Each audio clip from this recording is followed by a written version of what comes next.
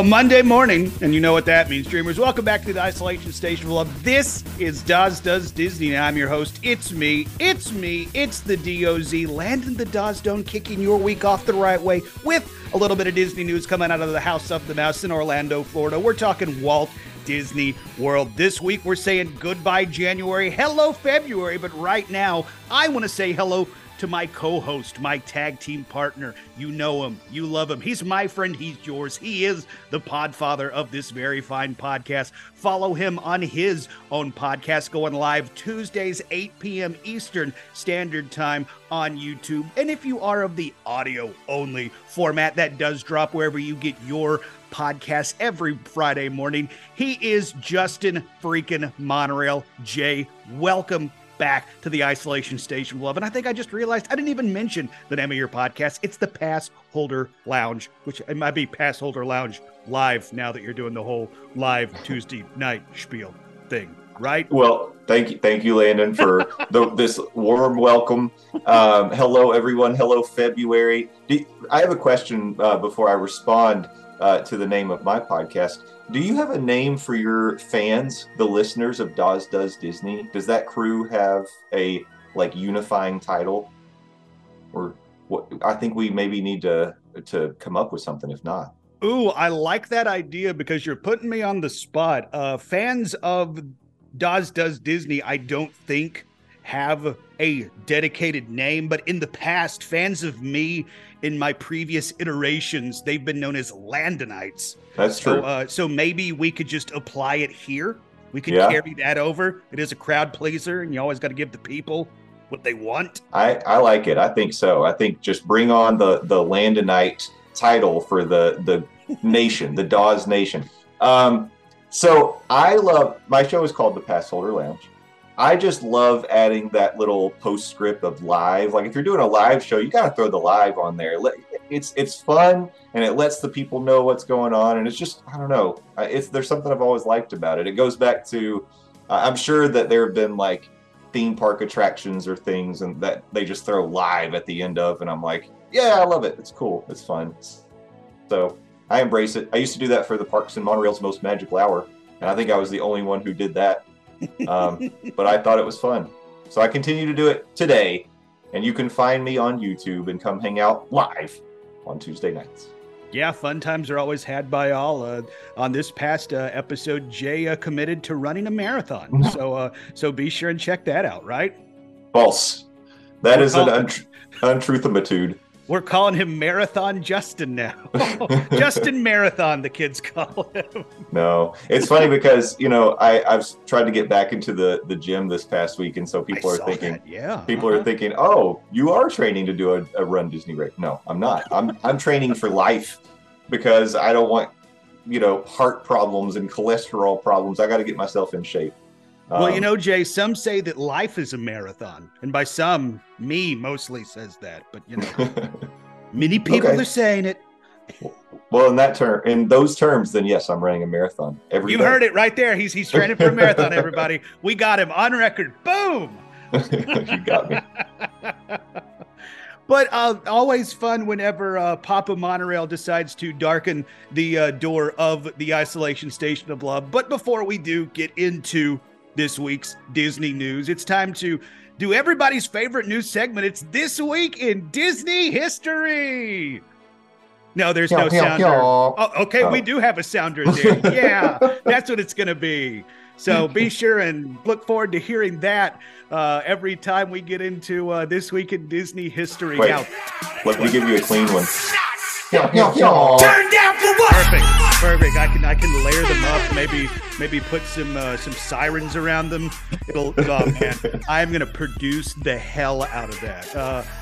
My day job's gonna be jealous of the production level that I do for that little clip. Now this week we are recording on January the 29th, and the end of this week is gonna be February the 4th. So this is what we're looking at when it comes to Disney news. But our first Disney history news item comes to us on January 30th, the day that this podcast dropped. Back in 1988, this phrase was heard for the very first time. Quote, "Good evening and welcome to the World Showcase. Tonight, we are pleased to present a visual journey, an international fantasy of music and light. We're about to embark on a sparkling, abstract expedition around World Showcase. With the music as your passport, we'll discover sights and sounds from colorful ports of call. And to celebrate our journey, the countries will be united by the festive elements of water, fire, and light. Now, let your imagination be your guide as Epcot Center proudly presents Illuminations. On January 30th, 1988, Walt Disney World's Epcot debuts Illuminations. The nightly show includes 13 special effect projectors, theme music, 12 wire mesh grids, 180 nozzles which create the fountains, and 783 firework pieces. Now, over the next 24 years, there will be 3 different versions of Illuminations. And now, I don't know if you know this about Illuminations. It used most of the arrangements from the previous A New World Fantasy and Laserphonic Fantasy shows. Illumination is, of course, a precursor to the Illuminations Reflections of Earth. Now, Jay, if you're a fan of any of Jay's previous podcasts, you might know Jay has opinions on Illuminations. Were you ever able to catch the original iteration of Illuminations? I'm sure that I was, because we definitely took trips down to Disney World during that time frame. So I may have seen like all 3 versions of it, but having seen Reflections of Earth the most, it's the one that I definitely think of anytime that I think of Illuminations. So, but I love that show, and I miss it. And I wish that they hadn't destroyed that globe immediately after they decided to switch to Nighttime Spectaculars in Epcot, because I feel like they could just bring back Illuminations for a little while they work on whatever's next. I wouldn't mind a little encore tour of Illuminations. Yeah, almost a farewell tour, if you will. In hindsight, that does kind of feel like a hasty move to just destroy it, thinking, yeah, everybody's gonna love this. It's not like we're gonna be destroying and removing the barges in 18 months or anything, right? Right. Everybody's gonna sign up for this forever. So that was weird. In retrospect, maybe a bad move. But another bad move on January 30th in 2007 for 50 Cent or fans of the club, Disney's Racket Club, located in the Contemporary Resorts North Wing. It's demolished, so you cannot find Fitty in the Racket Club. It was demolished to make room for a new Disney World project. The project will later be unveiled in September of 2008 as the Bay Lake Tower at Disney's Contemporary Resort. And then finally, on January 30th, this time in the yesteryear of 2021, the M&M store at Disney Springs, right next to Splitville Luxury Lanes at the NBA Experience. The M&M store is open, so you can go check out the Spokes candies. I think they're still there. And wait, no, hold on. I'm being told in my ear that you don't say. Okay, so maybe they're not there, but you can still go get some M&Ms at the M&M store, because today is its birthday at Disney Springs. If you're listening to the pod the day it drops, I hear you can get like customized M&Ms there. I've never actually gone in there to do that, but I hear you can do that. So there you go. Yeah, you can. Here's a fun fact about M&Ms that most people don't know. Regardless of color, they all taste the same, unless you get the W's. Those taste different. What are your sources on that? El mío taste buds.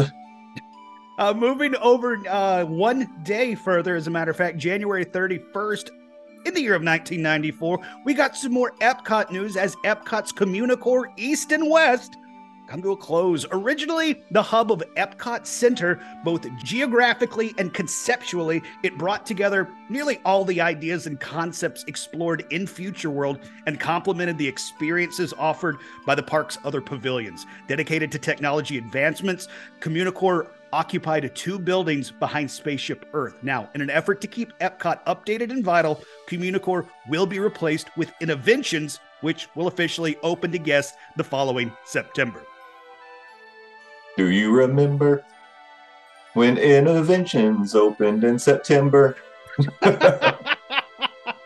Well, if we're being honest, I actually don't remember when Innovisions opened in September. So there is that. And then in 1998, on January 31st, Walt Disney World's Cinderella Castle returns to its traditional look. Now, the reason that is news because up until this point, dang thing looked like a cake to celebrate the 25th anniversary celebration.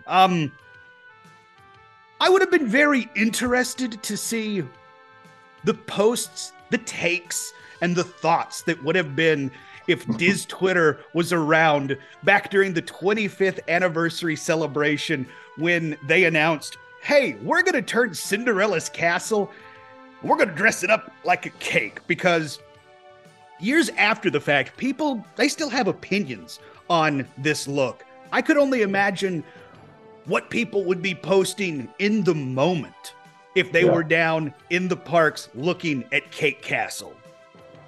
It's so funny now because it's sort of like come full circle, and you've got these people who, like, they're putting out this merch from the vault that has Cinderella Castle as a birthday cake, and people are snatching that stuff up, and they've got the AR filter where you can take a Snapchat with the castle in the background, and it can turn into the birthday cake. And it's like, people... I think this is one of those things where Disney, I think they know that generally at the time people were like not thrilled about it. Like it's like a hardcore Disney fan wasn't. I don't know about like, you know, your general day guest, who knows? But now Disney is sort of like embracing the fact that it was like, this was a weird thing we did. Let's all remember it and have some fun with it. It's the whole thing, like in the moment you can't appreciate it, but the further you get away from it, it's like if it's not there, you want it. Like if you can't have it, you want it, but when you can have it, you don't necessarily want it. I don't know if that makes sense. It's the whole, you know, distance makes the heart grow fonder type thing. I think that's the further you get away from it, the more you want it. But you have to remember, in the moment, people were not on board with this. No. But, you know, it's funny. Like, it was always going to be a temporary thing. Exactly, you know? Yes. It's not like they built a giant sorcerer's hat in front of Cinderella Castle and left it for 15 years or anything. There it is. There it is. There it is. All right. On February 1st, going all the way back to the year 1947, you might be saying to yourself, why is Landon bringing up a date in 1947? The parks, none of them, they weren't up and running. The reason we're going back to the year 1947, my dear lovely listener, is because on February 1st, 1947, Imagineer Tony Wayne Baxter is born in Los Angeles, California. First hired at the Disneyland Resort in 1965 as an ice cream scooper on Main Street, USA. At the tender age of 17, Baxter went on to become a senior vice president of creative development at the Walt Disney World Imagineering. His Disney park credits during his 47-year career include Big Thunder Mountain Railroad, the original Journey into Imagination Pavilion, Star Tours, and the redesign of Star Tours, and oh yeah, an attraction that's been in the news here recently, Splash Mountain. So on this podcast and on previous iterations of Disney podcasts that Jay and I have appeared on together, we love us some Tony Baxter. We are pro T to the B. So let us be the first in the Disney podcasting realm to wish Tony Baxter a happy freaking birthday. Yes, happy birthday, Tony Baxter. I love stories like that where you've got someone who ended up being like, a huge figure within the Walt Disney Parks creative side on the Imagineering team, but started scooping ice cream on Main Street. Like that's a lovely story, and I think it shows that like he's a guy that Disney was in his DNA from the beginning, you know. Mm-hmm. And that's the kind of person that you want. Creating these attractions that are going to have an impact on guests because they know what the guests are expecting and they know like what the guest experience is like, and it's about that magic. And I think Tony Baxter was a huge creator of magic. And happy birthday, Tony Baxter. Yeah, I mean, Tony was and still kind of is a Disney lifer. I mean, going back to getting his Disney start at the age of 17, this is a quote attributed to Tony, quote, "I used to open the Carnation shop at 6 a.m. and I'd see a delivery truck out front bringing the milk and ice cream, and you won't believe this, but it's true, a number of times Walt himself drove the milk truck. Can you imagine? The man who built the park was also delivering the milk and ice cream. He wanted to enjoy every aspect of the park he created. He had a gift for keeping in touch with everyday people because he learned from them and he used what he learned to improve the park, end quote. And I think you could apply that same thought process to Tony Baxter. He learned from the common Disney fan because he was a common Disney fan who just happened to rise through the ranks to work on stuff like Big Thunder, Journey into Imagination Pavilion, both iterations of Star Tours, and Splash Mountain. I mean, like, he is the father of Splash Mountain. I think it's Yesterworld on YouTube. They have a phenomenal documentary on the creation of Splash Mountain and how they really took a lot of inspiration from a Six Flags log flume ride. I think it was in Atlanta, the Atlanta version of Six Flags. And they have interviews with Tony Baxter where he talks about taking inspiration from that. And you can see a lot of side-by-sides and see a lot of similarities of this Six Flags attraction applied to Splash Mountain. And I think that's such a cool story. So happy birthday to Tony Baxter, truly a Disney icon. Absolutely. Hear, hear. And then on February 1st, 1972, Disney World's first price increase takes effect. General admission for adults is now going up a whole quarter, from $3.50 to $3.75, and a rise in ticket books will follow a few months later, going from $4.50 all the way to $4.95. And as we all know, that's the last time Disney ever increased their ticket price. Oh, wait, Landon. Now I'm getting a message in my ear here. That, in fact, was not the last time Disney increased their ticket prices. In fact, it's happened several times since. Oh, then. That's my bad. I'm gonna update my notes here real quick. And enter. Okay. All right. Yeah. Strike that from the record.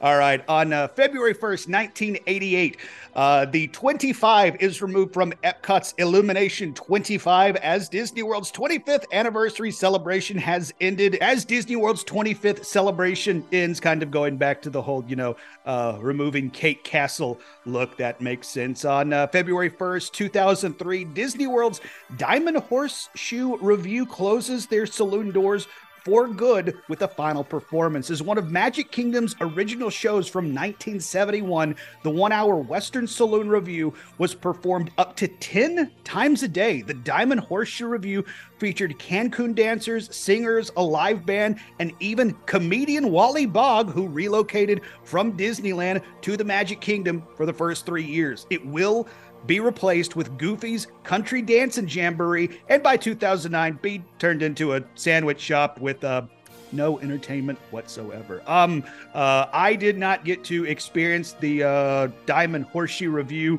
or Goofy's Country Dancing Jamboree, or hell, maybe even the sandwich shop. Jay, any experience with any of those three?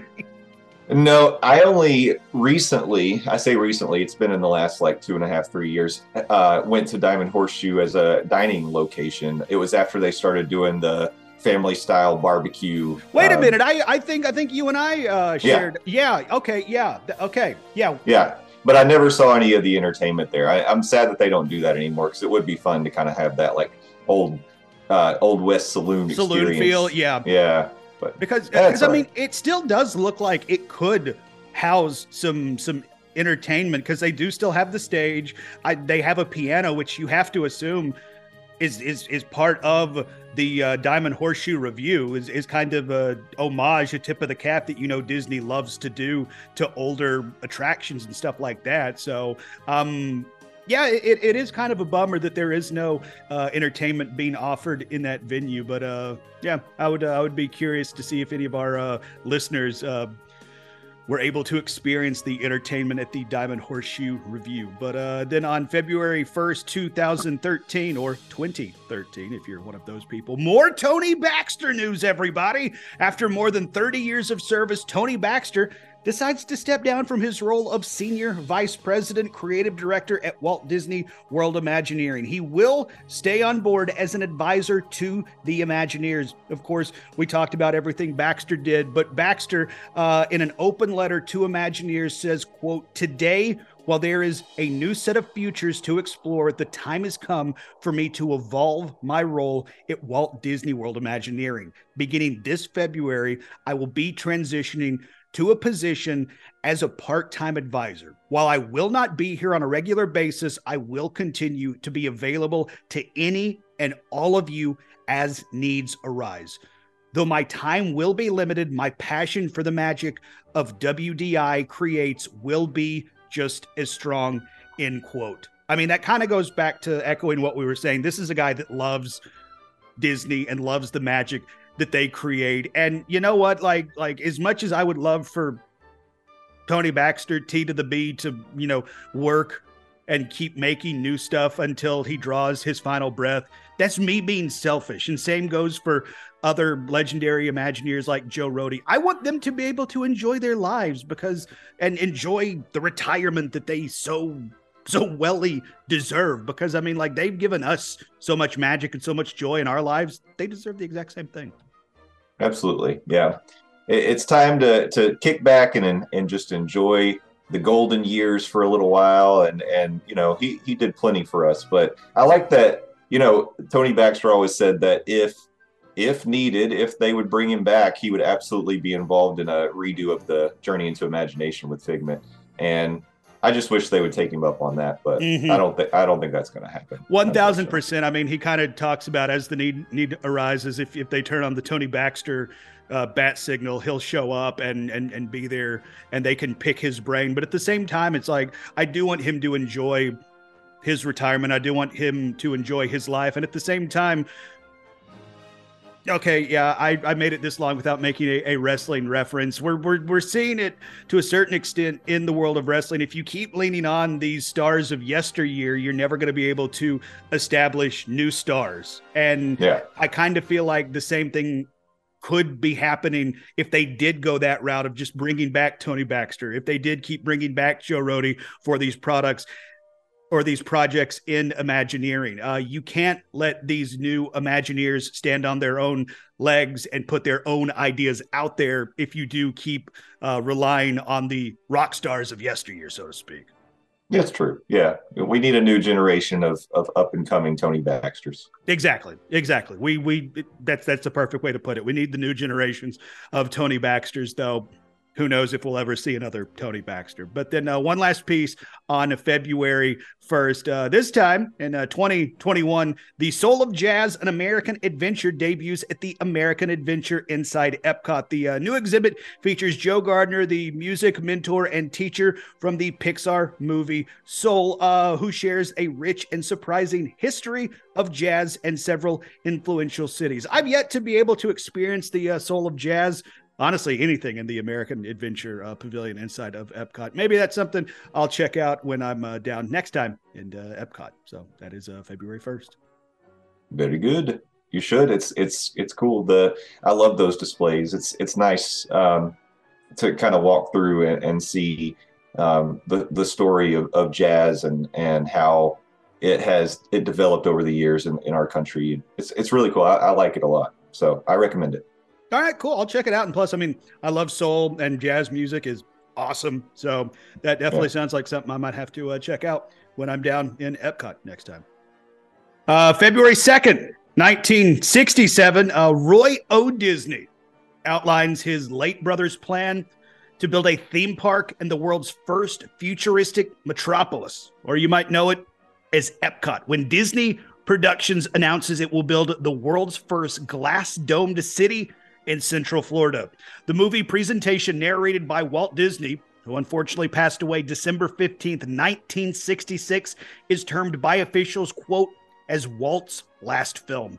Project Florida, a whole new Disney World, premieres at the Parks East Theater in Winter Park, Florida at 2 p.m. that day, where it's screened for businesses and government figures. The 25-minute film features a 50-acre air-conditioned, quote, city of tomorrow centered in a 1,000-acre industrial park between Orlando and Kissimmee. Now, obviously, how Epcot was originally pitched and the Epcot we eventually get, two vastly different things. But February 2nd, 1967 is a massive day for Disney. I mean, anything coined Walt's last film is going to raise some eyebrows, and this was kind of Walt's magnum opus. And for Roy O. Disney, who a lot of people, rightfully so, kind of give credit for really pushing through getting Walt Disney World built in the wake of his brother's passing, for him to stand up there and say, this is what we're going to do. For something so pie in the sky out there in 1967, that takes some stones. Yeah, for sure. You know, I don't know if Walt's futuristic city would have been a success, or what it would have ended up looking like had he, you know, not passed away and been able to push it forward. But I thought that the original version of Epcot was a pretty nice, like, sort of a compromise. It was a theme park, it was edutainment, it was bringing the world together, and it was supposed to be sort of like a big world community of technology and cooperation, you know. And I'm a little, you know, as a lot of people are, like, sad that the original idea of Epcot, like, we're so far away from that now. But I do love Epcot. I'm happy with the park, and I'm looking forward to the future when it's all opened up and good to go. And I do like that they're putting the tribute to Walt statue in there. And you know, is it the dream that he had for an experimental prototype community of tomorrow? No, it's not. But it's still a unique theme park that, you know, no one has ever really come up with a competitor for. So cheers to the Epcot we got, because it's still amazing, and it's, you know, it's something that now even kids can enjoy because they brought in a lot of more fun stuff for the kiddos. So. Well, and I will drink to the Epcot that we got, though some people say that's the only thing you can do when you're at Epcot, but that's not true. As Jay pointed out, there's a lot of fun stuff to do. Also, kudos for you knowing what the Epcot acronym stands for just off the top of your head. That's well done. And I would have been interested to see if we got Walt's Epcot, but I don't hate the Epcot that we got now, though I do think we are. I don't want to sound like one of those Disney people online saying, well, you know, this isn't the vision that Walt had, but it's like we're getting further and further away from the vision that Walt had for Epcot. But, you know, I don't necessarily think that's all a bad thing, because, like, Epcot is still my favorite park on property, and like, it's not even close. I mean, I do love Animal Kingdom, but if push comes to shove and I only have one day to spend on property, I'm going to Epcot. Yeah, and you're not alone. It's a lot of people's favorite park, and I mean, great food, great drinks, entertainment's great. It's a really wonderful place. Plus Figment's there. Exactly. Yeah. Okay. Yeah. I've been really working in Eric Idle's quote on Figment a lot here recently. I'm going to stop doing that. Moving on to 1992, February 2nd. The first phase of Disney World's Dixie Landings Resort opens along Lake Buena Vista. Alligator Bayou consists of over 1,000 guest rooms, over 16 buildings styled as rustic weathered lodges with 64 rooms per lodge. Located in the downtown Disney Resort area, Dixie Landing is themed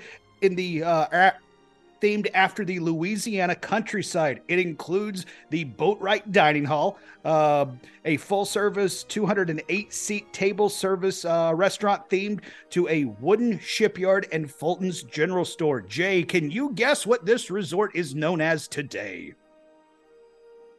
Fort Wilderness. Close. It is Port Orleans Resort. Oh. Orleans Resort. So, yeah. Oh, well. Yeah.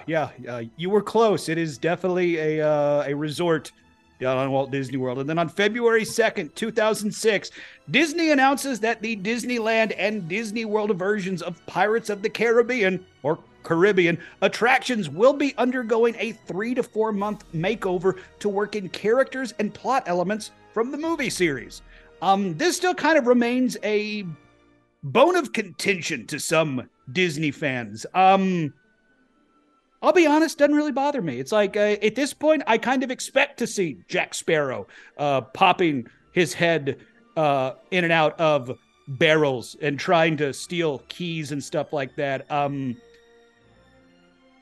Jay, do you have a strong take on this one way or another? Or are you just like, yeah, okay, this is what you come to expect whenever you get on the boats of pirates now? I don't really have a strong take one way or the other, honestly. Like, I love Pirates in every iteration that I've written it. I will continue to love Pirates. Incorporating the movies, changing some of the scenes, like whatever they want to do, as long as you keep the theme going and you've got some, fun animatronics to look at, and you get to go on a fun. I love boat rides, so I'm sold that it's a boat ride. But yeah, it's great. Yeah, I'll echo a lot of what you said there, and I know that some people are saying they want to bring back the original scene with the redhead. Don't take away Red from me, because I am all about the new version of Red. You have no idea how much I am into the new version of Red. Like the Smoking Hot Girlfriend, it might be uncomfortable just how much I'm into Red. If we're being okay, yeah, I'm going to try and remember to edit that part. On February 4th, 1984, we're heading back to Epcot, because at the Epcot Center, Backstage Music opens in Communicore East in Future World. Now, this replaced the austere review. Backstage Music features computer operator Julie and her graphic sidekick, Io, or input-output. It demonstrates the process of operating the audio animatronics found through the Disney parks, and this show will run through 1993. This is a show that, unfortunately, I never got to partake in, and I'm kind of bummed out on it. It sounds cool. It's a show kind of going back to the original version of Epcot, that edutainment stuff, and it kind of gives you a little peek-see behind the curtain of what makes Disney go. I'll be honest, that sounds like a very cool experience. It does, yeah. I didn't do it either, and I'm sad that that's something I missed out on. I'm sure that there are maybe some videos you could find on YouTube that may give you a little taste of it, but yeah, that would have been a cool thing to see in person.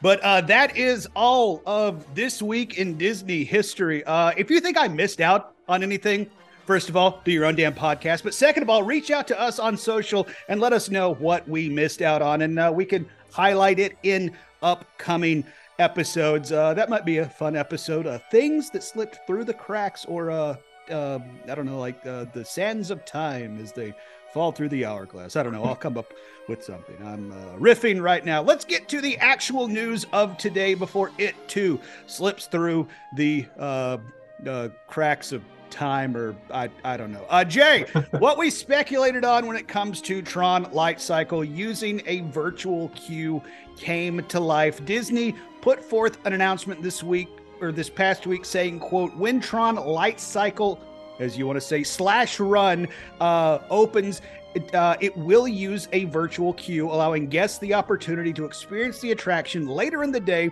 and enjoy all that the Magic Kingdom Park has to offer while they wait to enter the grid. Guests with a valid ticket or pass and a theme park reservation for the Magic Kingdom Park on the same day will have the opportunity to request to join the virtual queue via the My Disney Experience app. A standby queue will not be available, end quote. I can't say I'm super stunned by this, considering the fact that we were wildly speculating when we got the announcement that Tron Light Cycle Run goes live on April 4th, and kind of following what Disney had been doing for their recent attractions that open. They have been using virtual queue almost exclusively, if not 100% exclusively. For something like Tron, kind of felt like they were going to follow that same pattern, but we're getting confirmation that if you do want to get on one of these light cycles, if you do want to enter the grid, you're going to have to fire up your My Disney Experience app, and hopefully you and your party can get that virtual queue when they go live at 7 a.m. that day? Yeah, that's usually how it goes. 7 a.m. wake up call. Yep. So set your alarm for 6:55 and then start refreshing that son of a gun. Oh, yeah. Yeah, I mean, it's like you said, it's not a surprise. I'm, of course, noted fan of virtual queues. I've had success in the past with those. I will say, like, with the addition of Genie Plus and the individual lightning lanes, I don't know if it's changed the balance of the way that they do the virtual queues or what. But I'll tell you, my luck with Rise of the Resistance was always great. I think I only missed it a couple of times out of all the times I tried to get it. I was never able to get Remy. Like, I just didn't. And then I've only tried Cosmic Rewind a couple of times, but I haven't gotten it in the morning either. So I don't know. Anyway, I hope this one's a little easier to snag, but I'm sure it'll go within seconds as soon as they drop in the morning. And they'll probably do like an afternoon drop. So, well, I mean, like, if the pattern for virtual queues hold up with the way they've done, you mentioned Rise, you mentioned Remy, you mentioned Cosmic Rewind, that first wave in the morning is going to go in seconds. So if you've never experienced trying to get a virtual queue, I jokingly said, set your alarm for 6:55 and then start refreshing.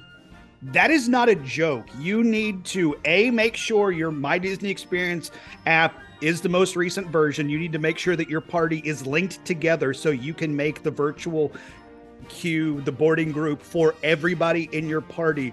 And then you need to start refreshing very early, like minutes before. So when 7 o'clock hits and you see that join virtual queue, you can hit that button because it does go in seconds, like Jay was talking about. I will say, in my experience, the only time I was not able to get a Rise of the Resistance virtual queue was a day that the attraction was broken, so they weren't handing them out.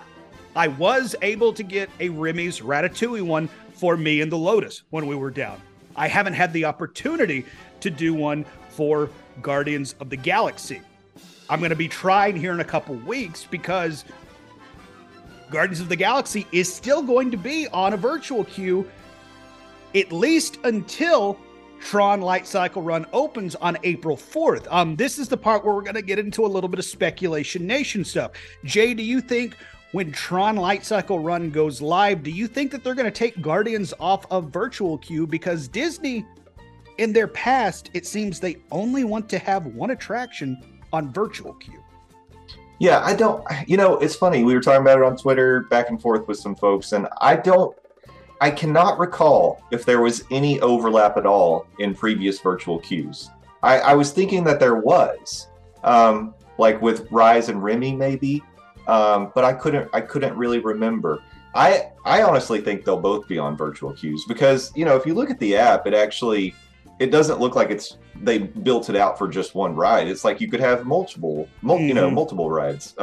Just looking at the wording of the different system pages. But yeah, I think that Cosmic Rewind will continue to be on virtual queue at the time Tron launches. I mean, I'll actually agree with you. I think for the initial launch window, I think it will be, but I do think Cosmic Rewind's days of being virtual queue exclusive, I think they're going to be limited. And honestly, it's like, I don't know if that's necessarily a bad thing. Yeah, I mean, we'll see. Like, I'll be very curious to see how long the wait times get to be for Cosmic Rewind when the virtual queue goes away, because it is a fantastic attraction. It's, Living with the Land aside, maybe the best attraction now in Epcot. So you go Living with the Land 1, your Cosmic Rewind maybe close second. 2. Okay, close right. second. Okay, close second. Yeah, and it's competing with Frozen as well. I love Frozen, so in my opinion. But yeah, it'll be very interesting to see, and how will that impact? Because I think about, like, one of the lines that gets long is Frozen, another one is Test Track. Do those start to level out? Another one's Remy. So I'm honestly stunned that they didn't think about putting Remy back on virtual queue, because that line can get unbearable. Yeah, it can. or unratable. It's, Am I right? Oh my Yeah, God. I was get about there. to do the same thing. Get there. We're the worst. Or the best. Yeah, I like your option better, but I will be interested to see how Tron going exclusively virtual queue, to the surprise of no one, how it impacts the rest of the virtual queues and stuff like that for the rest of the park. Because as you pointed out, it's like Disney in their history, their short time using virtual queue history-wise, they generally don't like to have overlap when it comes to virtual queues for whatever reason. So I am curious to see if that's going to shake things up. And if they do shake things up, how that's going to impact wait times for other popular attractions in Epcot particular. Mm-hmm. That's right. But that is not the only bit of Tron news we got this week. This is the Jay is going to put his cheeseburger spring rolls all up in them lockers news.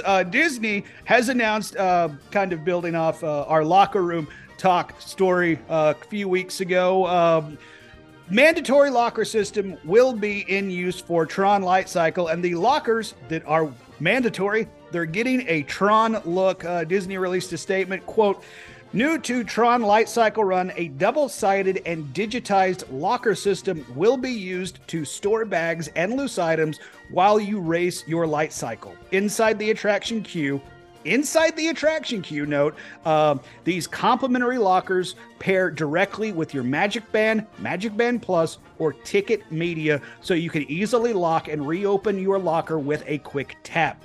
Guests without a Magic Band or other Ticket Media, such as a card, will be provided with a card to assign to their locker. All items will be placed either in a locker before you board your light cycle or in a small compartment located on the attraction vehicle that can hold items such as cell phones, glasses, or wallets," end quote. So what I'm taking away from that statement from Disney, these lockers are going to be in the attraction queue. This isn't going to be set off like it is at, like, say, the Hulk at Universal, or set off at, like, Escape from Gringotts at Universal, where you have to go to a separate building before you get in the queue. Mm-hmm. Like this is something, like, I'm assuming while you're going through the queue, you're going to have the option to be like, all right, I'm going to go to locker 175 and put my, Spirit jersey that I bought on Main Street in this locker, and me and my party, we're going to go through Light Cycle Run, and it'll be there waiting for me. So This is in the attraction queue, kind of taking away what we were talking about a few weeks ago. It's like how are they going to be like, okay, did everybody put their crap in the locker? Like are they going to have to post up cast members asking that throughout the attraction? But I think the bigger takeaway from this is there's going to be small compartments located in the attraction vehicles that can hold stuff like your cell phones, your glasses, and your wallets. I'm excited to open up that small compartment and find out who left what for me on the previous ride. No. That's not what you should be taking away from this, Jay. I plan to, get gifts from those little compartments for the guests. Are you going to be a locker looter? No, a compartment looter. No, but the lockers. I mean, I just want to say a little victory lap. We were correct. It's a Velocicoaster style. It's right before you get on the ride. They've got the locker bins, and they're two-sided, just like the Velocicoaster ones. So, same. So yeah, I guess we get our flowers here because we were right on that one. But I'm a little stunned that there's going to be a compartment on the attraction where you can put stuff in. I mean, I guess once the attraction's in motion, they're going to be able to lock that stuff in. So, it's not going to, we're going through a sharp turn and there goes my glasses, phone, and wallet. So, but especially since they were so very much, hey, this is the first attraction in Walt Disney World where a locker is required because we're not going to let you have your crap on the ride. I'm kind of surprised that there is still going to be a small part where you can have your crap on the ride. Yeah. Well, Disney has never had a ride where you just can't take anything with you. Universal does. Like, for example, Hulk, as you mentioned, Rip Ride Rocket is another one. You have to actually go through like metal detectors, and Yep, that's true. like you can't take your phone, you can't take anything. So these are not that, which is good. I mean, because it's always it's a pain in the butt. It slows the line down because nobody actually does what they're supposed to do. And it'll be much easier to police oh, you forgot to put your backpack in a locker rather than, did you put your cell phone away? Did you empty your pocket? Like, come on. So we don't have to worry about that. Well, and I'll be honest, like, I kind of like the fact that I can hang on to my cell phone and my wallet, because even though I know it's in the locker and it is secure, on attractions like Hulk, on attractions like Rip Ride Rocket, there's a small part of me that gets a little anxious knowing that me being an out-of-stater on vacation, it's like, oh, I really hope nothing bad happens to my wallet, because if something bad happens to my wallet, it's going to be really hard to get back home because I'm flying out of MCO. And you know what you need when you go through MCO? An ID. And you know what's in said wallet that's in a locker? My ID. So... that's it. I'm still really surprised, but I do like the fact that Disney's letting you hang on to that stuff. And like you pointed out, it should keep the line moving at a better clip, as opposed to having to send people out of line or pulling parties to the side while, Uncle Bing Bong has to go put his wallet back in the locker, and who knows if he has to reopen the locker, that's going to reset the locker to where like it starts another timer on it. So like I kind of like the fact that Disney does have a spot where you can hang on to small items. Now, I look forward to hearing all the stories that are going to come out on April 4th of people who are trying to push the limits on what a small item is, trying to put in that compartment. But right. We'll see what happens at the beginning of April when Tron Light Cycle Run gets up and running. And another piece of Tron news, a lot of Tron news at the top of the news segment. This is answering a question that I personally had, because I have unique body sizes, according to Universal. And Disney is answering that question. The seating and restraints on this attraction may prohibit guests of certain body shapes and sizes from riding. Now, we're using a Blog Mickey article here, and they say, quote, although the Tron Light Cycle Run vehicles are unique to Walt Disney World roller coasters, the restraint system that is in use is similar to another attraction that you might be familiar with, and we're talking Avatar Flight of Passage. Now, both Tron Light Cycle Run and Flight of Passage utilize a restraint system that presses against the rider's back and secures the legs via a calf restraint. Now, in the instance of Flight of Passage vehicles, the back restraint lifts into place and the calf restraint swings into place, so it kind of pins your leg and your back up against the ride vehicle. In the instance of the Tron Light Cycle Run, it does pin your back up against the vehicle.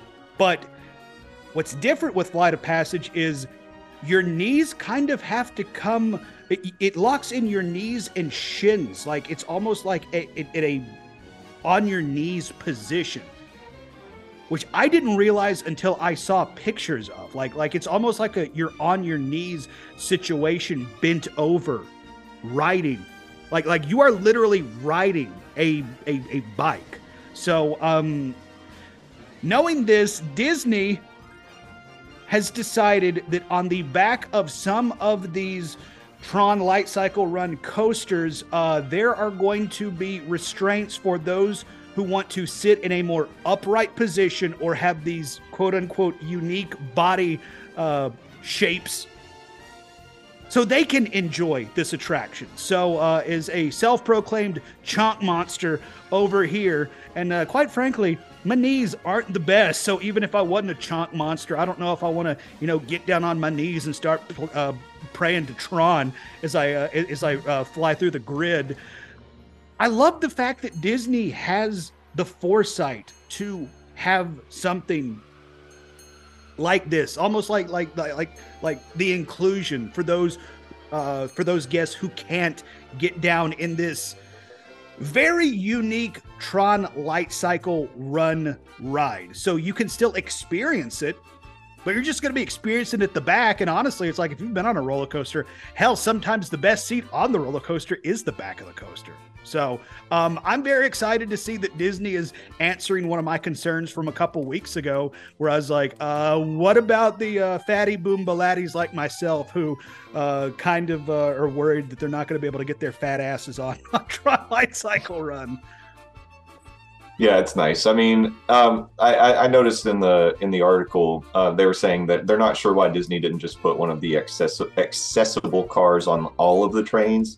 That's a good question. I guess maybe that is fair. They feel like, well, maybe percentage wise, the people who will need it or want to use it is much smaller than using, let's say, 10% of the train for an accessible car. But I was looking at the accessible car. It looks fun. I mean, I wouldn't, if they put me in that seat, I'd be happy sitting in that seat. That'd be fine. So even if you didn't have people that needed it and they needed to load a full train, I wouldn't mind, sitting in the accessible car every once in a while.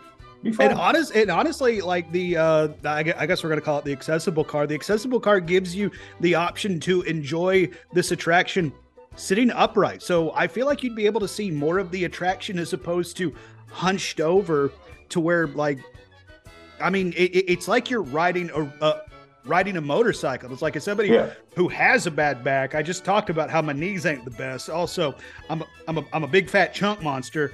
I love the fact that Disney is thinking about people like me. Now, Blonde Mickey does go on to point out that while the Flight of Passage ride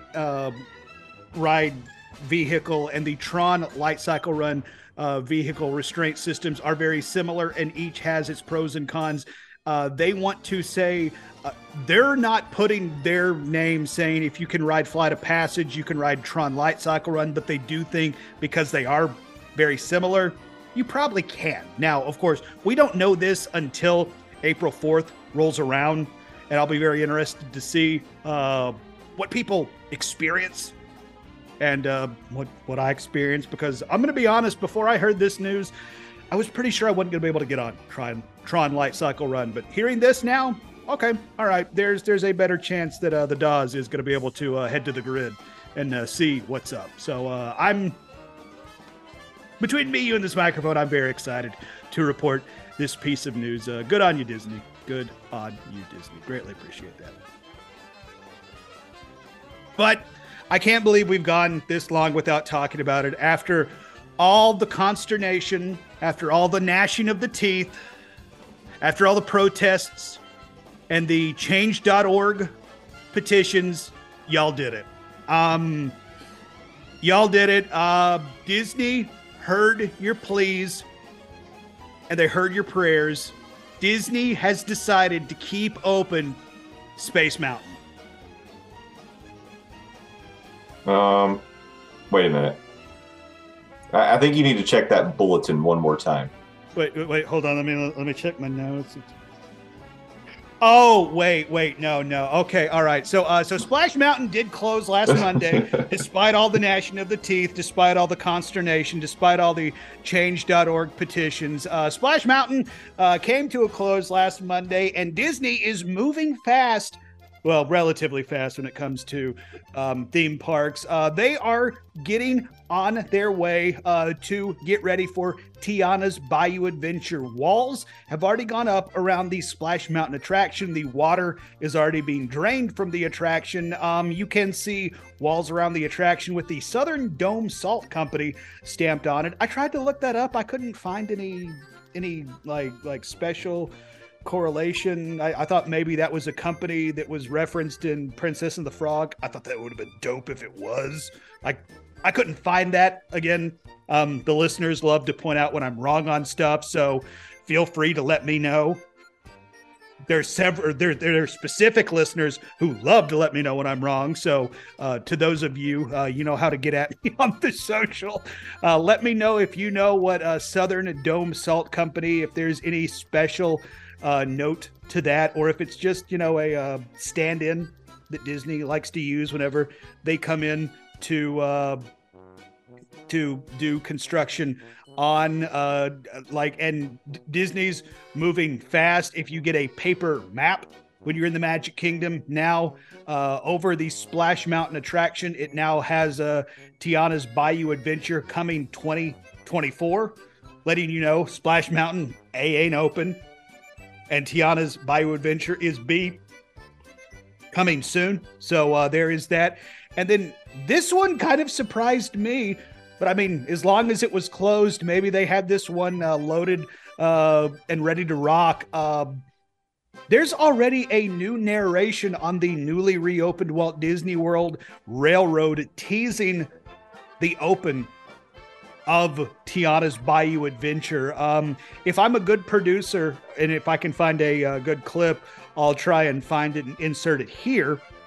On a more musical note, just ahead I heard some new critters are moving in and looking to make a splash. Take a listen. We're almost there.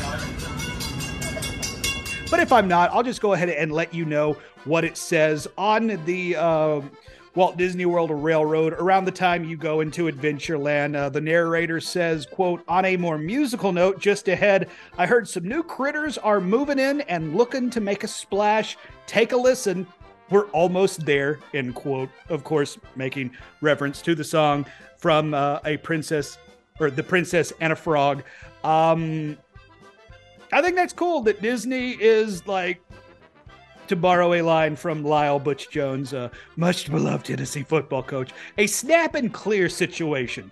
As soon as they snap the ball on Splash Mountain being closed, they are clear of it. Like, it is Tiana's time now. And I look forward to 2024 whenever this attraction does open. I think it's going to be awesome. I have nothing but faith that the Imagineers are going to knock it out of the park. No, if we're being completely honest, we're probably going to see a lot of the same animatronics in there because, you know, they took a lot of the same animatronics from, what was it, the American Adventure Review or whatever, and just stuck them in Splash Mountain. So, I just want to say I love the fact that you've renamed the movie The Princess and a Frog, and I really think it should be that. Like, just, I mean, just any frog. Just the Princess and a Frog. Exactly. As a matter of fact, it's one of the battle toads. So. It could be. It means like any frog. It could. That's very welcoming to me because I could just be another frog. But maybe, it's all inclusive. You know, like one show or one viewing, it's one of the battle toads. Another viewing, it's Kermit the Frog. Well, no, it's Kermit a Frog. Kermit a Frog. Yeah. No, I'm excited too. It's going to be great. I'm looking so forward to the music and all of I think so. I've heard people say, well, you know, a big thing is I just hope Disney doesn't mess it up, or I hope the ride's not a disappointment. I just have to say, knowing that they're replacing a headliner attraction here at the park, I don't think that Disney's going to half butt this. I believe that they'll be putting forth like their full efforts to make this a magical, fun, and by the way, technologically updated experience. So I'm really looking forward to seeing what we get. And I mean, let's be honest. Splash Mountain has needed some TLC for a long time. Yeah. Like some of those animatronics were kind of in bad shape, even before they announced that they were going to update it to A Princess and a Frog. Today it's Rapunzel and the frog from the Warner Brothers cartoons. Oh, could you wait? No, we can't Michigan do that frog. No. We can do a lot of frogs. We cannot do that frog, Jay. Oh, not sorry. that frog. That would be fun. Just a rotating cast of princesses, rotating cast of frogs. What are you going to get today? Who knows? It really adds to the rewritability of the ride. Today it's Today it's Elsa and the Budweiser frogs. That'd be fun. I would do nothing but ride that attraction. That'd be great. All right, Dateline Starlight Cafe. Jay, we need to put out an APB for a missing alien because Sunny Eclipse is still missing at the Magic Kingdom, though presumably for refurbishments, for something following the holiday season and the use of the stage for something called a club tinsel. Anyway, the animatronic alien that Jay is a noted lover of has been behind a scrim for weeks, and cast members, they're not sure when he'll return. Now, if you've ever been to the Starlight Cafe, Sonny usually is found sitting around his Astro organ, playing hits such as the Planetary Boogie, Bright Little Star, Space Angels, Gravity Blues, and more. Jay, how do you feel knowing your space little buddy is not performing right now? I don't like it, but I feel confident that this is just a refurbishment. I think if it was going away, Disney would have made some sort of announcement so we could all go protest. But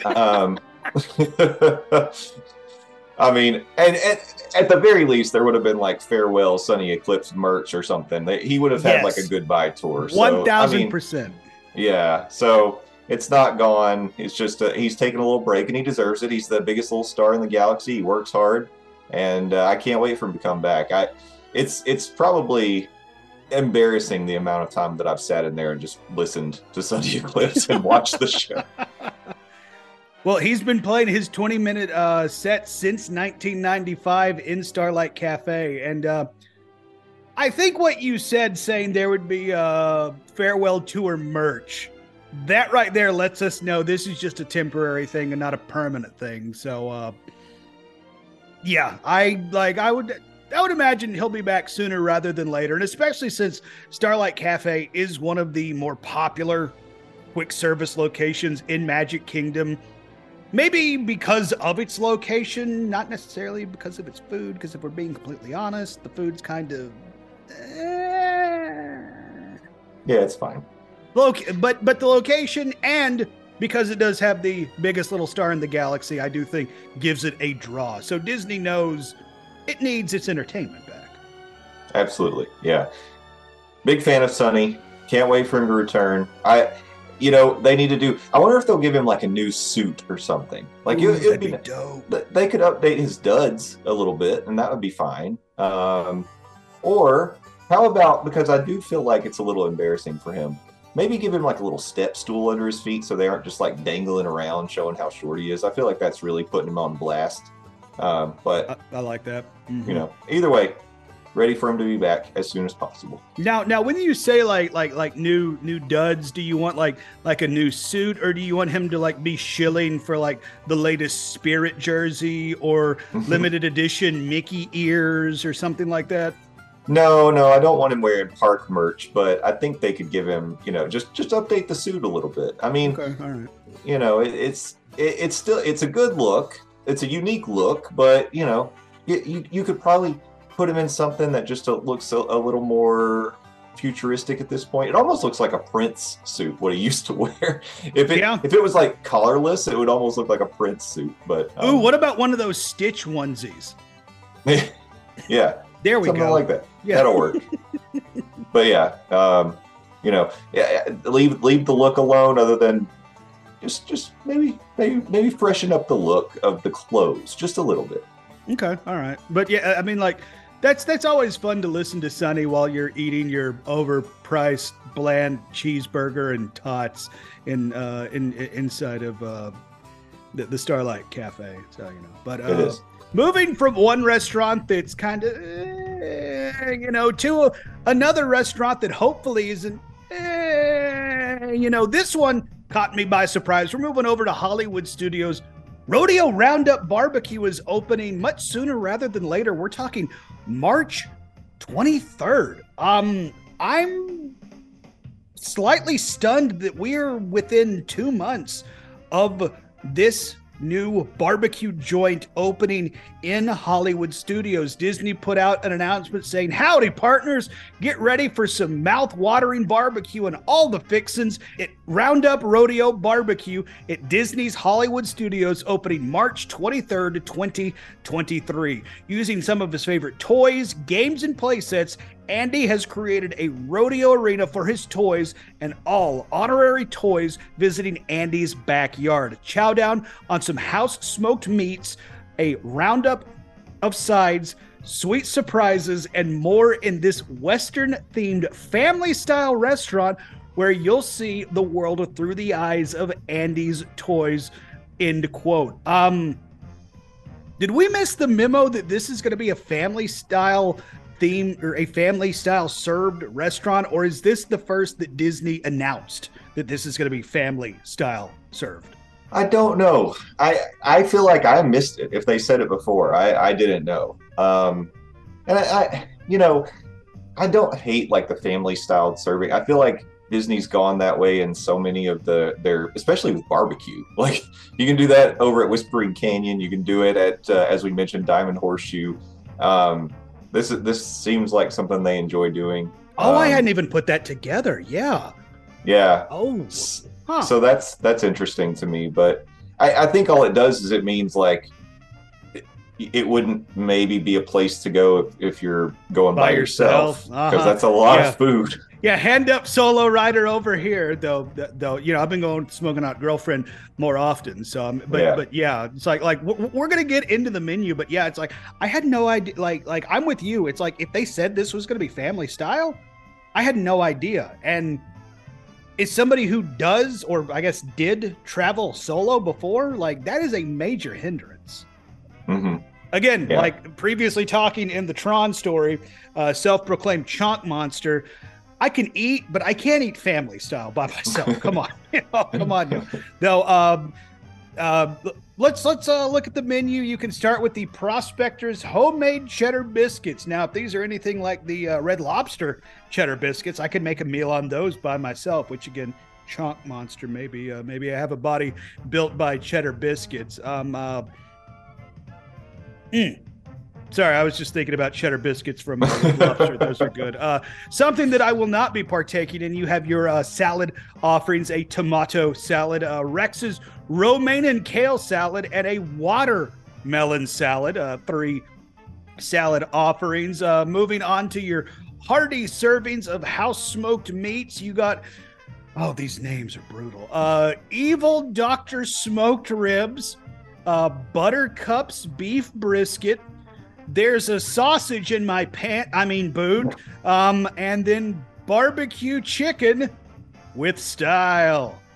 Like, I understand what y'all were going with some of these names, but woof. Y'all are Disney. You can do better than this. There's a sausage in my boot is fun to say, though.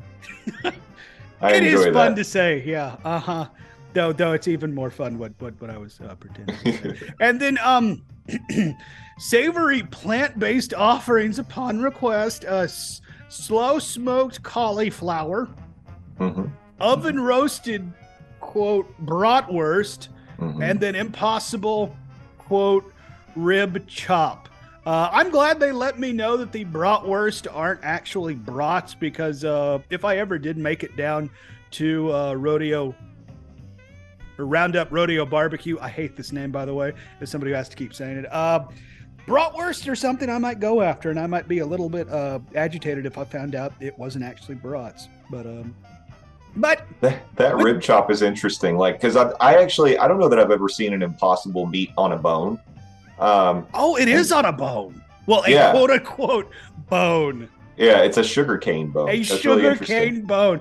Like, does that make it more or less healthy that it's on a sugar cane bone? As we have come to learn over the years, impossible meats are not really healthy anyway, that is very true. Yeah, healthy and impossible kind of don't exactly go hand in hand. But part of the reason you love eating barbecue is because you get some dope sides with it. And I gotta say, Roundup Rodeo seems like they have some pretty dope sides. The Mary Spuds, that's gonna be your loaded potato barrels, aka tater tots, drizzled with green goddess dressing, cheese sauce, and seasoned barbecue spices. The hell is green goddess dressing? It's everyone's favorite Panera bread dressing that you can get on your salad. Oh, of course, that thing. Force Field fried pickles. Again, I hate these names. Slinky Dog mac and cheese. Oh, Weird.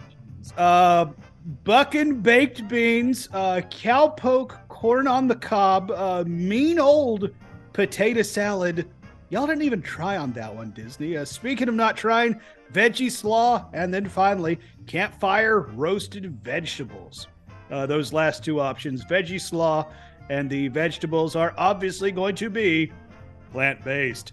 And then moving on to your dessert options, you have cupcake a la Forky, lemon and blueberry cheesecake, Billy's chocolate silk pie, Goat's apple pie, and finally Gruff's peach strawberry pie. And then for all the adults that have to come and try and announce or pronounce these things on the menu, you have grown-up craft cocktails. You have a snake eye margarita, you have a rum punch option, a chocolate with a grown-up twist that is a blend of chocolate rum, horchata liqueur, cocoa, and a flavor of toasted marshmallows. So it's, I guess, like a liquid s'more of some sort. Mm-hmm. All right, frozen peanut butter and jelly. That's probably way good. Whiskey lemonade, also good, and the rodeo mule if you're a fan of mules.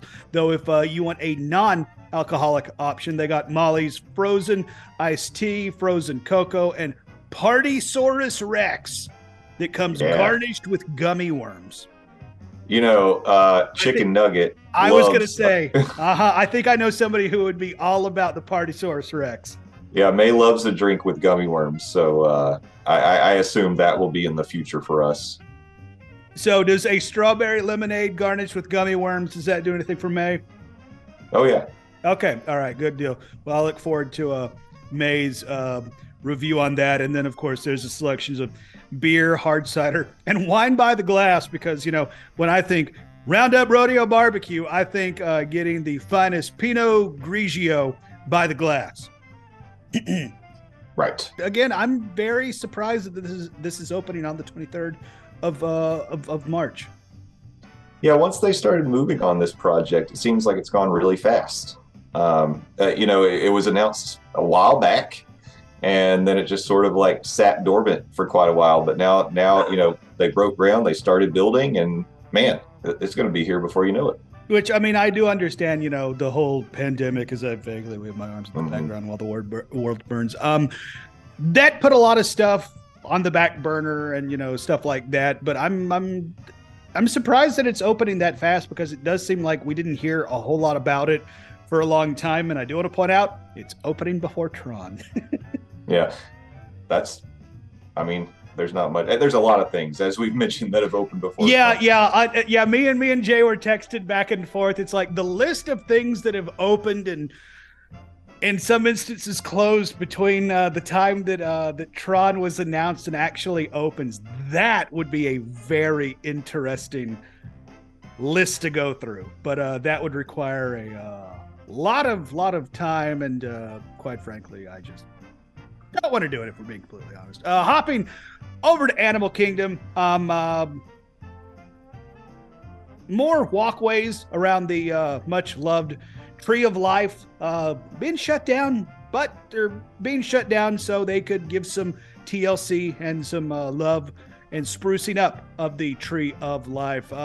More walkways are being shut down around the Tree of Life. Pretty much the roaming walkways, more accurately, are now closed around the Tree of Life, giving limited access to the west side of the tree and the exit to it's tough to be a bug on the north side of the tree. So if you are in the Animal Kingdom, aka the most slept on park on resort, you're going to be seeing high reach cranes. You're going to be seeing some of those roll away or roll in, roll out walls of shrubbery to block some of your view as they're cleaning and sprucing up some of the carvings and sculptures in the Tree of Life, because it's like, if you've ever just stopped and gotten up close or been able to get up close and look at the Tree of Life, It is just so dang phenomenal.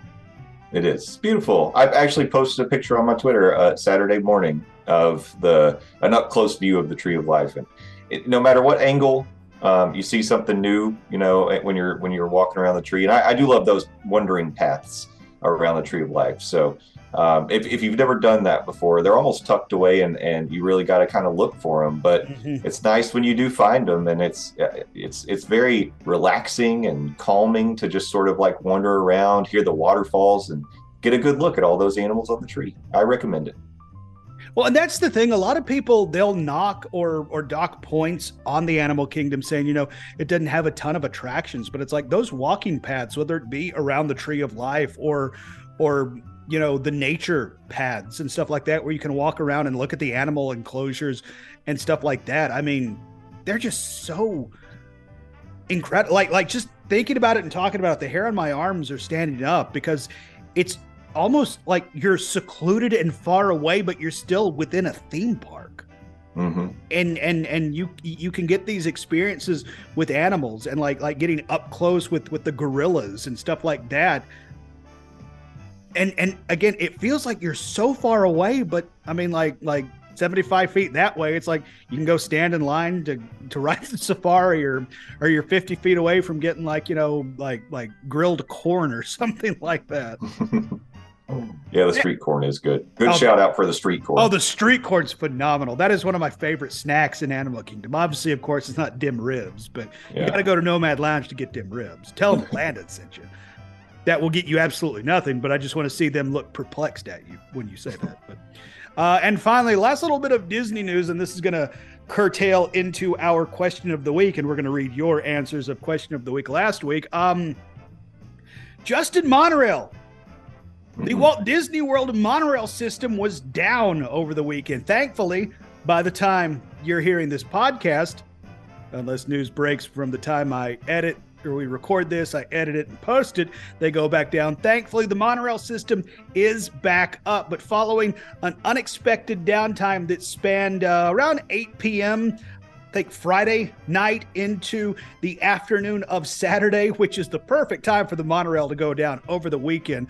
Thankfully, all three lines of the monorail at Walt Disney World Resort have resumed service. Some of those monorails that are currently undergoing their second round of refurbishments, those refurbishments do date back to September of 2019. We know just how vital those monorails are to guests traveling around the resort, and how much of a headache it can be if those monorails go down. Because if you can't ride the monorail, that means you and your party are going to ride a bus or a Skyliner or a boat. And not just your party, everybody's party. So I guess this is going to be this week's question of the week. If the monorails are down, what is your preferred method of transportation and why? So, are you just saying, just in general around the resort? Is that the question? I will say Walt Disney World provided transportation. Okay. So we're taking out Ubers, though I guess technically minivans are still an option, because those are Walt Disney World. Well, they're not provided. You have to pay for them, but they're still technically Walt Disney World transportation. Yeah, I mean, they're polka dotted. They're cute. Exactly. So, yeah. Well, should I answer that question? I mean, I'm throwing it out to you. I mean, like, you can talk on your namesake going down. If you want to apologize first, that would be great, since you're the president of the monorails.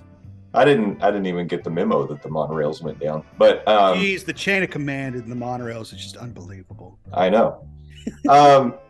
Well, if we're just sticking with like getting to the Magic Kingdom, if the monorail's down, then I think that, the ferry boat is the way to go. But if we're talking just in general transportation around the park, for me, I love the monorails, but right up there with them is the Skyliner. So I love the Skyliner. I think it's an awesome way to get around the park. You get great views. It's efficient. And really, I know they're going through refurbishment right now. Actually, the Skyliners are down, but I think since they sort of worked out some of those little accidents they were having in the Skyliner station, yeah, those whoopsie poopsies, yeah, it's been going without a hitch for quite a while. So I love them; they're fun. Oh, real quick on something you said to follow up. The Skyliners are down currently. Yeah, they're doing a refurb on the different lines. I saw them actually. They had the cable for the line that goes from the Riviera to Epcot. I actually saw them working on that cable the other day as I was driving by. So okay, yeah. All right. I was unaware of that. So okay. Mm-hmm. They should be back soon. I don't think it's a long refurb. Well, and generally this is around the time of year where a lot of things, whether they be attractions or modes of transportation, do go through their yearly maintenance stuff. So I mean, so that's not that surprising. I was just unaware. So thank you for letting me know that and letting the listener know that as well. Appreciate that. Of course. So on this, I'm on WDW Magic right now, and they're saying Disney's refurbishment of the Skyliner was initially scheduled to go from the 22nd through the 29th. So that would have been as we're recording today. But it said, but overnight, all mention of the closure was removed from the Skyliner page. Confusing matters as the closure remains listed on the individual resort, hotel, and theme park web pages. So not sure what's going on with the Skyliner. Phenomenal, because that's what you want when you're on your several $1,000 vacation. Confusion. Yeah. Well. Oh well. I mean, hopefully it's not like they've run into a big issue or something, but I would imagine it's not a big issue. Again, this is probably just, yearly maintenance. So It should be fine. If I was to pick a mode of transportation and the monorails are taken out of the equation like they were for, a couple days this past weekend, because obviously monorails, slam dunk, that is my number one with a bullet, King of New York situation. I'm going to go boats, because boats, I mean, the boat from, what is it? The ticketing and the TTA. TTC. Yeah. TTC. The hell is a TTA? Anyway. That's a people mover. There we go. Yeah. All right. Well, at least I kept it in Disney. The TTC to Magic Kingdom, even though it can get very people-y, especially if you're trying to leave at the end of the night. I don't know, just that feeling when you're on the boat and then you see like you're getting closer and closer and closer to the Magic Kingdom. Like maybe that's how you're starting your vacation, with the day in the Magic Kingdom. And then when you dock and then you hear the all aboard that's going ashore call, just that right there. And then you get to go stand in the throng of humanity to go through ticketing to get your Magic Band scan. That takes a little bit away from it, but it's like, I mean, like that's phenomenal right there. But then that's not the only issue or option for boats. If you're staying at the Swan and Dolphin Resort, you have a boat options to go to Hollywood Studios and Epcot, which, I mean, granted is not, well known to the public and stuff like that, or offered to the public, I guess I should say. But if you are staying at those resorts, I think those are killer options, particularly at the end of the night. If you're at Epcot, you're watching whatever nighttime spectacular, nighttime show that they're doing. You're there on the bridge in between England and France, and you're right there at the exit where you can be like, okay, it's over, peace out, and you head right down the ramp. Your boat's right there. Your boat is right there. You can get on there, and it takes you right back to the Swan and Dolphin. Yeah, it's nice. It is. And then, I mean, getting to Hollywood Studios is the same way. It's like one of my favorite Disney memories growing up was me, my dad, and my late brother Tyler. Like, we all hopped on the boat, headed over to Hollywood Studios early in the morning to rope drop. And like just the anticipation, the excitement of us getting ready to go to a Disney park. And we got to ride a boat to go over there. So to me, it's like, I'm always gonna pick the boats. Sorry, Animal Kingdom, you don't have water options. They don't have any option. Yeah, they really don't. Like what is it? Buses? That's it. Yeah, they don't even have a Skyliner. Mm-hmm. Poor Animal Kingdom. I know. Someone needs to do justice to that park and get it a unique transportation system. Could we get like big ass drones? What about those drop ships from Avatar? Could we get those? like they drop us right into Pandora. Yeah, I think we need a hyperloop between Animal Kingdom Lodge and the Animal Kingdom. Just put in a hyperloop. Yeah, the fact that animal like AK Lodge should have some sort of special transportation. It really should. It's sort of it's like a hallmark of a deluxe resort. They're supposed to have alternate transportation. Exactly. But instead it's like, hey, get on the big stinky bus. Breathe in them fumes, baby. Yeah. Yeah. But we'll figure out how we can fix the Animal Kingdom's transportation at a later date. But that's not taking away the fact that the Animal Kingdom is a phenomenal park. Shut up, Frank. But to answer last week's question of the week, we were talking about prefixed menus, like the one that is used at California Grill, because right now, currently for the 50th anniversary, Cali Grill is running on a prefixed menu to quote unquote celebrate the 50th anniversary. And they announced once the 50th anniversary is going away, they are debuting a new menu that is also a prefixed menu, which we'll get into the answers here in a second. But before we get into the answers, Jay, because you were standing in line for 14 hours at Splash Mountain last week, you were not able to answer last week's question of the week. You want to weigh in here real quick? Sure. I don't hate prefix menus, but as long as there's good options. I mean, I'm a person who I like to try different things, and I wouldn't say I'm an adventurous eater, but I'm open to eating things that I haven't had before. So I like it when there's variety. Prefix menus tend to be pretty expensive too, so that's something that I don't love. But for the most part, I've had good ones. I liked my dinner at Be Our Guest when I went there, and they had a prefix menu. So it's sort of hit and miss, I think, for me. I don't love the one at the California Grill. Okay.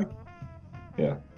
Well, it's interesting that you mentioned Be Our Guest, because Drew got at us on Twitter at Does Disney, letting us know his thoughts on this week's question of the week, and specifically mentions Be Our Guest. Not a fan of prefixed menus, just because I don't trust Disney with the prefixed menus. Each one they roll out turns me off of the restaurant. Used to love going to Be Our Guest. Don't go there now after the prefixed menu. But I do get the location due to the fact that we're just going and getting desserts. I think he's referring to me using the example of California Grill, because he then follows up, California Grill used to be my favorite on property restaurant, well, close, rivaling Le Cellier, but we're not going there. He enjoyed either getting bison or sushi with a view, but prefixed, he's out. So Drew is mentioning and referencing two restaurants he used to love, but because of the prefix menu option, he's just out on. That's interesting. All right, Crispy of Crispy's Theme Park Adventure, he is saying not a fan. I don't usually get desserts when I go out, so I'm being forced to spend on something I don't even care about. Let me pick and choose off a menu that I want to eat. That's part of the reason why I haven't tried Space 220. That's just him personally, though. And I don't even know if I realized Space 220 was running off of a prefix menu. Yeah, Space 220 is prefix. I was also thinking about Cinderella's Royal Table. That's also a prefix. Is it? Yeah. It's so common now. It really is, yeah. And this seems like something Disney really leaned into during the pandemic, and I guess they figured during the pandemic they could get away with it because lower staffs, the supply chain, which is the boogeyman for everything. But I don't know. Maybe I was hoping once things quote unquote got back to normal, we would return to normal.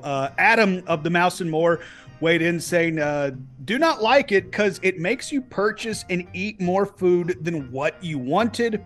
But he does understand why they do it for the reason that he stated above, which, again, he's talking about how people would order like a dessert or a drink at Cali Grill and then return to watch fireworks. But Dr. Jacqueline weighs in saying, same page. I know it's easier for the kitchen staff and makes them more money.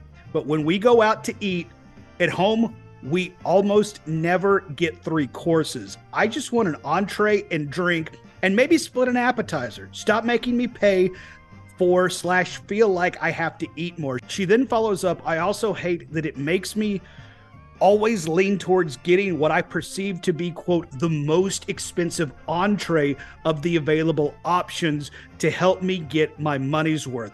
Why would I order chicken if there's steak? But sometimes I just want chicken or salad, but I always order the steak. I think that's a fantastic point. Now, granted, I'm always the guy that's getting steak, but at the same time, if you're of that mindset, you're spending the money, your brain's going to tell you get the most expensive thing, even if you don't want it.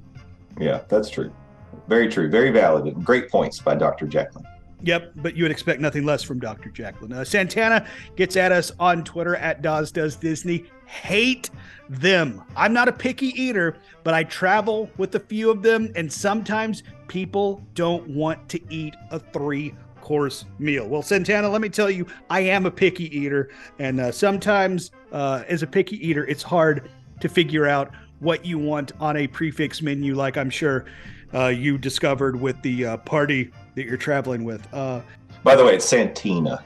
It wasn't Carlos Santana that responded to us. Sorry, my bad, Santina. I apologize. Thankfully, Jay is here to know what's going on. So you only listen to me for the laughs, not the facts. So Main Street Electrical Arcade gets at us saying, yeah, not a fan of prefix menus, often not worth the price where they're offered. And I've always liked that Disney historically has had a good amount of options in most of their restaurants, but the prefix menus, they really kill that. Interesting. Yeah. Donna gets at us. We love Donna on Does Disney. She says, hi, Landon. Well, I can tell you about the prefix menus here at Disneyland, and it has always been very good and worth the money. They give 3 to 4 different choices here. I'm not sure about WDW, though, but worth a try if you like the offerings, I think. Thanks for all you do. And thank you, Donna, for always listening. We love Donna here on this podcast. And then finally, absolutely, on the Twitter, Kelly gets at us. Not a fan of prefix menus on a vacation like Disney World. Who knows how you're going to feel after a long day in the parks? Sometimes you're starving. Other times, you just want something super light. What rides am I going on afterwards? For the money, I want to be able to choose. And that's a really good point, too, because, I mean, like, if you're sitting down to eat and then you're heading back out to the parks, you're not going to want something that's weighing heavy on you. Sometimes you might just want that dang salad or something light, something that ain't going to weigh heavy on you. Sometimes you might just want a nap. But thank y'all for weighing in on this week's question of the week, or last week's question of the week, rather. And this week's question of the week, if the monorails are out when it comes to transportation options, what is your preferred transportation option that's offered by Disney? So we're removing, Ubers and Lyfts, or I guess minivans as well. Hell, if you want to pick minivans, I guess that's on you. Though I hear they're expensive. Who am I? Just only the host of this podcast. I have no idea what's going on. You can't establish rules. As soon as you do, people break them. It's their favorite thing to do. Yep, 1,000%. And then they yell at me on Twitter, which it's like, why are you yelling at me? This is a podcast about Walt Disney World. Calm down, y'all. Calm down. So that's all the Disney news that I have to report on this week. Jay, thank you so much for joining us on another edition of Dawes Does Disney. But before we hit the dough, why don't you hit the lovely listeners with some plugs where they can find your wares. Maybe a live show this Tuesday. I don't know. That's just me wildly speculating. Well, your speculation is correct. We do, once again, have a Tuesday night live show coming at 8 p.m. Eastern on YouTube. Search for The Passholder Lounge, and you'll see this lovely, sometimes purple, sometimes green, sometimes red logo, but it always says The Passholder Lounge. Also, at The PHL on Twitter, The Passholder Lounge podcast on Instagram, and I've got, in all of those places, you can click on a link tree that gets you to every other place, including our brand new Facebook community and the Discord. So this show is all about connecting with people, so jump in the community and be part of it. Yeah, you can hop in both the Facebook community and the Discord as well, and you can see me occasionally weigh in and leave a snarky comment, because apparently that's all I'm good for when it comes to social. I don't think that's true. Well, thank you. I appreciate it. Because I don't think you're good for anything on social media. I'm just kidding. Yeah, there it is. Boom. Suck it, me. I appreciate that. Follow me on Twitter, LANDOZ. Please go follow me, Landon Doe. I'm the best, Landon Doe, not the rest. That's where you can follow me 280 characters at a time on Twitter. I also run a website, ButtMunchChips.com. ButtMunchChips. Sit on your butt and munch. And once again, I feel like I say this once a year because I actually do say this once a year. I got the notification that I auto-renewed the URL, so I'm doing ButtMunchChips for at least one more year. Maybe I should, use it. Maybe post this podcast on it. I don't know. That feels like that'd be ridiculous. Using the website that I'm paying for. No, that's too dumb. That's anyway, ludicrous. Yeah, right. Yeah, no.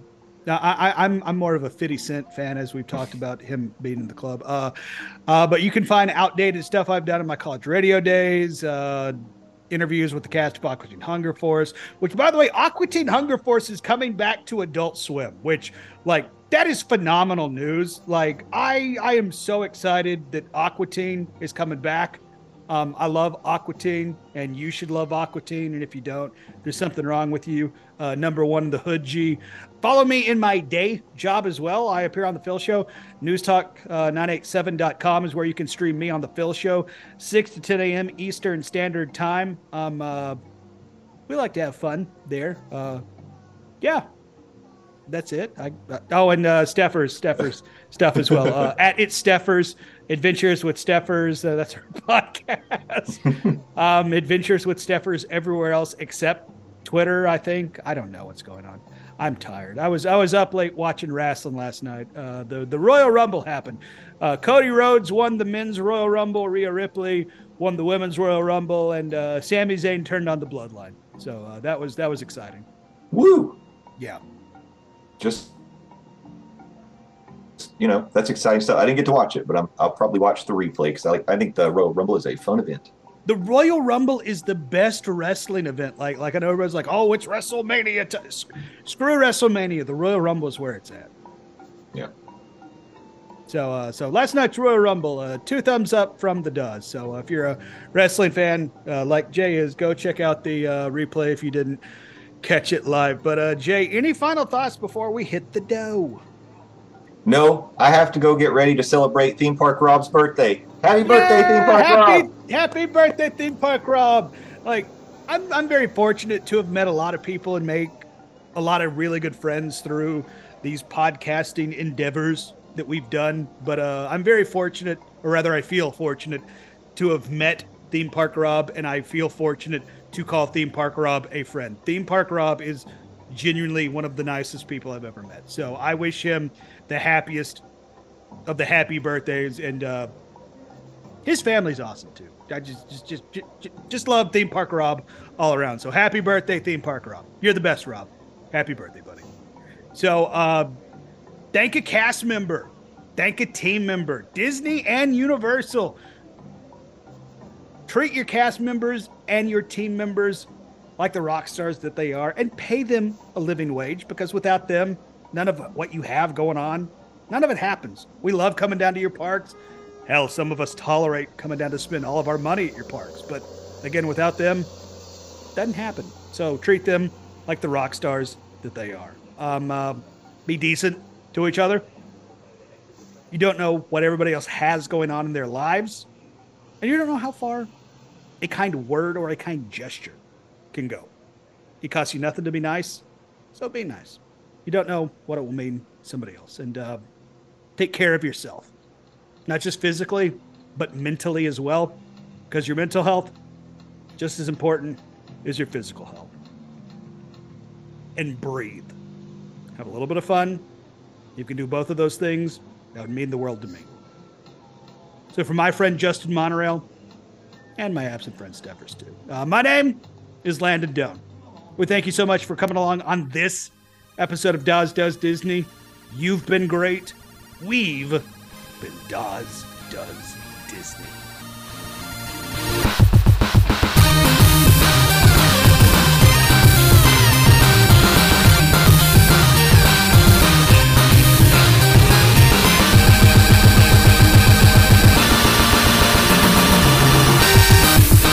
Stay tuned for the secret sound, you Jedi scum. Some internet videos are sad. Well, that's true. Though I try not to watch the sad ones. These are funny. I've cultivated my Facebook feed to where it'll show me like 90% videos like from the dodo. So all the videos that it showed me, most of them start with, this pity puppy was terrified, but you'll never believe what happens when it finds its forever home. So I like those videos. Those are nice. Those are sweet. Exactly. You like my new hat? I do. That looks cool. What's that from? It's a distillery here. It's a whiskey vodka distillery here in Sanford, and they make moonshine too. Very cool. Yeah, just all kinds of spirits. But we went over there last night after we left Suffering Bastard, and because they've got this sweet tea vodka that Casey really likes, so she went and got some. And I started putting on hats, and I was like, I like this hat. This hat will now be my hat. Hey, I'm of the mindset, I have a big giant head. If I can find a hat that fits me, it comes home with me. So yeah. The Jerky Boys, the movie comes out this week in 1995. I just noticed that there's a brand new Teen Wolf the movie based on Teen Wolf the show that was based on Teen Wolf the movie, and I'm feeling like I'm getting pumped. Yeah, me and Phil talked about that this week, and I had to kind of have that whole back. Okay, so there was a movie and then a sequel and then a TV show, and then the new TV show is based on the TV show that was based on the movie, but not the sequel. And then there's a spinoff of the new TV show that's based on the old TV show that's based on the original. It's like, what? Well, in those terms, then yes, I'm running a marathon every day. You heard it right there. He's training for a marathon, everybody. We got him on record. Boom. I'm honestly stunned that they didn't think about putting Remy back on Virtual Queue, because that line can get unbearable. Yeah. It can. Or unratable.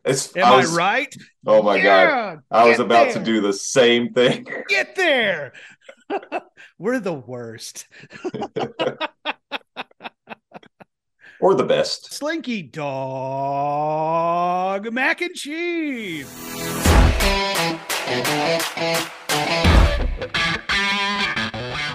You know, there's a lot of stuff I can do well. Heck, there's even a couple things I can do very well. But when it comes to graphic design, that is one thing I cannot do at all. Thankfully, I have a friend in Matt and Love of the Mouse Multimedia. You know and love their work. The sleek and soon-to-be beloved logo for this very podcast, Dawes Does Disney, that was them. The classic Morning Monorail logo in all its variants, that was Love of the Mouse too. And not only does Love of the Mouse have an incredible talent for graphic design, they're easy to work with and collaborate. They listen to your ideas and suggestions, then they bring them to life. So if you're looking to start your own blog, podcast, YouTube channel, Etsy shop, whatever creative outlet that you're thinking of, Love of the Mouse can help your brand to stand out in the crowd. Connect with Matt on Twitter, Facebook, or Instagram by searching Love of the Mouse Multimedia or at LOTM Multimedia, or visit loveofthemousepodcast.com or email loveofthemousepodcast@gmail.com to contact him about your design needs. We're talking logos, social media promos, advertisements, websites, and so much more. And if you're looking for some more awesome Disney content, make sure and subscribe to his show, Love of the Mouse Podcast, on your favorite streaming applications. And tell him the Dawes sent you. I don't know if that'll get you anything. I just always wanted to say that.